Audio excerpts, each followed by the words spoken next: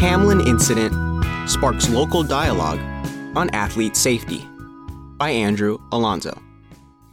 With 5 minutes, 58 seconds left in the first quarter of Monday's National Football League clash between the Buffalo Bills and Cincinnati Bengals, spectators were stunned when Bills safety Damar Hamlin collapsed on the field after he collided with Bengals wide receiver T. Higgins. Hamlin sprang up brightly after the play, but crumbled seconds later. On-site medical teams quickly administered to the fallen player. In a statement on Tuesday, the Buffalo Bills said Hamlin suffered a cardiac arrest. His heartbeat was restored on the field before he was transferred to the University of Cincinnati Medical Center. At press time Thursday, Hamlin remains in critical condition. It's still unclear what caused Hamlin's collapse. For a heart arrhythmia to occur, there has to be a, quote, perfect storm of factors, the New York Times reported this week. Quote, the chest must be struck in a precise place at a precise moment while the heart is relaxing after squeezing out blood, and with the right amount of force, end quote. The gruesome incident has sparked discussion among local high school coaches and the California Interscholastic Federation. Claremont High School head varsity football coach Shane Heil said having appropriate medical staff at events is one key to ensuring athletes' safety. He said Tuesday, we have our athletic trainers, we have doctors at the games, we have everything just like, I saw in the game last night. So I think they did a lot of good things last night. California Interscholastic Federation Bylaw 2122.2 states, quote, a licensed medical doctor or the primary health provider designated by the home team as team physician or team doctor shall be in attendance at all playoff games.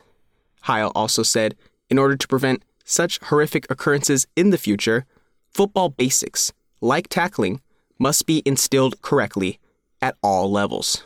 That's the time of teaching those fundamentals, especially in a sport like football. And before we even get into pads, we actually teach a lot of tackling without contact. So once we get into pads, we teach the protocols of how to do that safely. One of the main things you stress is to keep your head up. You don't want neck injuries, and just something that always needs to be taught year in, year out. I don't care how much experience a player has had, and we're still going to teach them tackling like it's their first time putting on pads. So, that's the most you can do.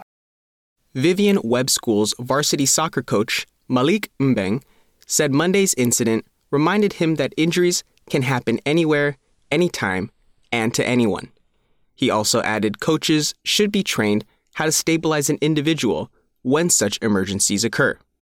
He said, I think it's super important that, as coaches, that we are trained in dealing with situations like that when they happen, because they can literally happen anywhere. It could be at practice, it could be during a game. You just have somebody who's there and trained and can jump in and help and do what's necessary until professionals arrive. Those few seconds of somebody who knows what they're doing can save somebody's life. So, Claremont High School varsity cross-country coach Chris Ramirez said Monday's incident looked, quote, really frightening, and took him back to the start of the 2022 cross-country season at the Cool Breeze Invitational. Ramirez said, one of our athletes took a fall in the very beginning of the varsity boys race and was trampled by quite a few runners in that really large race. The runner got up and finished the race, but later learned he had suffered a concussion. It was the first time Ramirez had seen a CHS cross-country athlete suffer a concussion during a race. When it was time to ease the runner back into competition, Ramirez worked with CHS athletic trainer Jonathan Snap to tailor its concussion protocol for cross-country runners. The plan involved easing the athlete back slowly using increasingly progressive, timed intervals, and plenty of oversight from Ramirez and Snap. Ramirez said, and it was over a 3-week period that he was able to return back to running, in full training mode again. While cross-country is viewed as a non-contact sport, recent events have prompted Ramirez to create new safety practices. Toward the end of this season, when bigger invitationals began, the boys and girls teams practice how to safely get out from the starting line. Since runners get physical there, to get a good position. We're going to put ourselves in these types of mock situations so that we are better able to react. Of course, in a hit that went on like last night, you can't always react to that. It's a different scenario, but I think it should just drive, something like that should drive coaches to look at how this might happen in their own sport and take proper measures to prevent it. Any sport can be scary like that, where even in track, I've seen on, when they break in from their lanes, people running into each other, and you're running as fast as you can and you go down hard. According to the California Interscholastic Federation, sudden cardiac arrest is the number one killer of student athletes in the state. The CIF's guidelines cover special sports medicine topics, including sudden cardiac arrest, and are viewable at cifstate.org. Other CIF bylaws that address student-athlete safety include 503G, 503H, 503I, 503J, 503K, 503L, and 506. To view each bylaw in depth, visit the online version of this story at claremont-courier.com.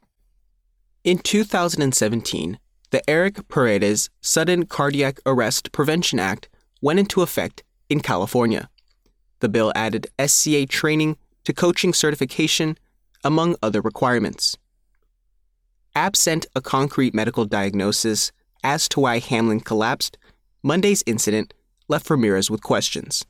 And you just don't know what's going on in that moment. What is this type of injury? Is it heart? Is it head? What is it? It's just super scary, and I would say should make all coaches in sports think of how something like that may come about in their own sport and go ahead and practice new protocols. For the Claremont Courier, I'm Andrew Alonzo. First Take's theme music was written by Mick Rhodes and Wyman Reese and performed by Mick Rhodes and the Hard Eight.